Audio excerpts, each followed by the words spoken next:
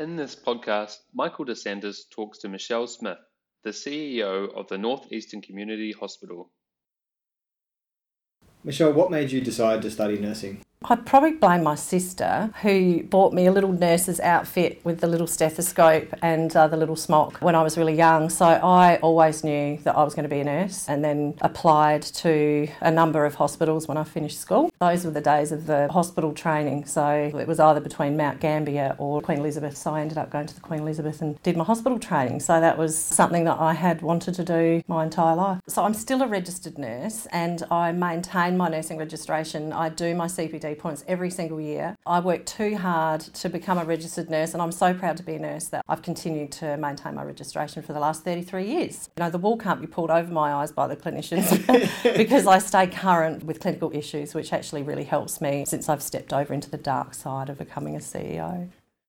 What do you see the opportunities and challenges for the North East Community Hospital being over the next 5 years? Look, it's probably not the North Eastern alone, if I'm honest. It's the entire private healthcare industry. We're all feeling the pain of families choosing to opt out of private health insurance because their budgets are just squeezed so tight. So it's a tough industry, it's highly competitive, and we're all trying to increase the activity that we get through our walls to keep ourselves commercial and keep ourselves viable. For the North Eastern in particular, we're a values-driven organisation, so we are a community hospital. We're not for profit. We're driven by human values rather than profit margins. But in saying that, we also need to stay viable and stay commercially ahead of the game and offer surety for our staff and our patients and our visiting medical specialists who, rely on us to provide that local service for the community. For the North Eastern, the first piece of work that we did, we as an executive team and we as a board, I include the North Eastern board, in the strategy for this was to actually look at what the community are going to need from a clinical perspective over the next 10 years. So we knew what we needed to become to satisfy the clinical needs of this community going forward. So we did a big piece of work, a big piece of modelling work a couple of years ago that told us what our growth areas were over the next 7 years. Rather than build it and they come, we're actually targeting what we're building. We're building what this community needs with their clinical presentations over the next 7 years. So that's how we're managing to develop ourselves going forward. And in your position as chair of one of the country LHNs, similarly, what do you see as those challenges and opportunities? I mean, the challenges, again, in the public sector's money, there's just never enough of it. Having said that, the budget's significantly more than the North Eastern for the Air Far North LHN. But we just need to make sure that the money's going to the right place at the right time for the right people in the safest possible way. So it's a much more strategic role being on the board. It's certainly one of governance. It is absolutely a helicopter view of the largest geographical region in South Australia and the most remote as well. We've got 200,000 square kilometres of lizard to the acre country in terms of population that we have to make sure that they're safe, make sure that they've got the essential services and to deliver those services as close to home as possible. So the challenges are different, same but different. So there's always the challenge of money, but in the region the challenge is also workforce. It's really challenging to get especially a medical workforce out into the most remote LHN. And we really struggle to recruit doctors. We've got a severe shortage of general practitioners in the region at the moment. And, the days have gone where you've got your family doctor, you've had him all your life, he's in your little town and he's looked after your whole family for the last 30 years. He may, and I say he because predominantly they were male GPs back in the day, and he was on call every day of the week, 365 days of the year, and he didn't even take his boat out because he was on call for the hospital and for the community. Well, people don't want to live like that anymore. They actually want to have a life. They want to do shared care. They want to work within a supportive collegiate network, and they want to be supported by communities to be able to live their best life as well as provide the best services and care. So we need to look at how we do medical services in a different way in such an isolated geography and support these young clinicians that are coming out and making sure they get to live their best life and get to provide the care that they deserve to provide to the community without burning them out. So we're looking at all sorts of different workforce models at the moment to try to achieve that, but it's not an easy fix. It's going to take some time. How do you think digital health will change the healthcare landscape in the coming years? Just changes every day. It's every single day. We're already firmly in the world of robotics in terms of the acute pointy surgery. We're in the world of AI. We're in the world of electronic medical records, love them or hate them. We're in that digital world already.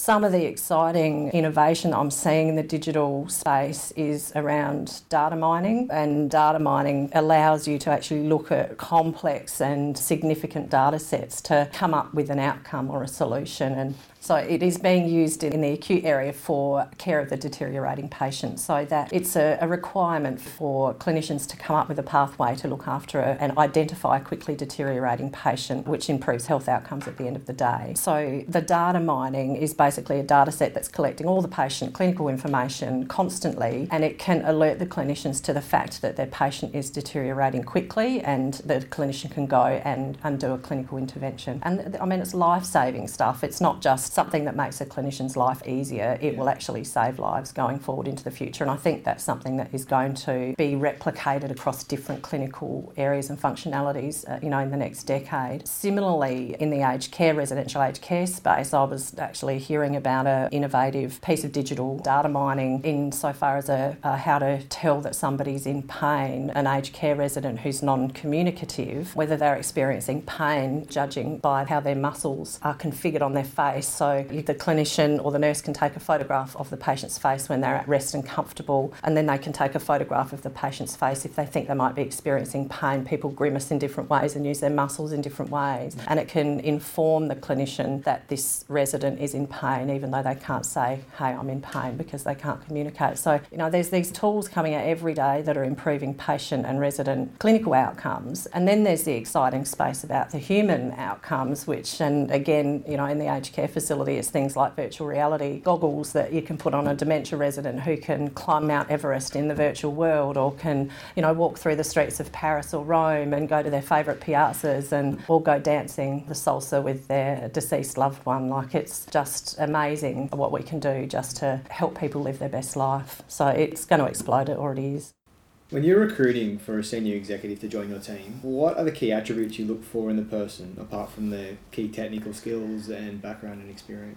I'm going to look for cultural fit. Firstly, I guess from the bigger picture, I'd need to make sure that the candidate was going to fit with the culture of the organisation as a values-based organisation, if we're going to reflect upon the North Eastern. Secondly, I would want to make sure that they're the right fit for our executive team. You need to make sure that you've all rounded your team off. You need to make sure that you've got people with the right soft skills. You've got your technocrats who are going to, go through and forensically analyse every piece of data and decision-making that happens, your strategic thinkers and your practical thinkers, and we all need to bring our own authenticity into that piece. So I will recruit to pieces of a jigsaw that are going to make an entire puzzle that's going to work for the benefit of the organisation to drive it forward. It's much more than merit, although merit's a part of it, but personally I'm going to look for diversity to make sure that the team's diverse so we don't get stuck in a groupthink environment. And it's not just about gender, it's about culture, it's about LGBTIQ community. It's just to bring that colour and flavour into the team, and that's not just in terms of employment, that's in terms of how you bring a board together,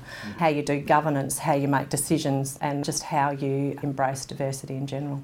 On the topic of diversity, it's becoming a prominent issue. How have you seen the companies and boards that you are working with evolve and manage these issues?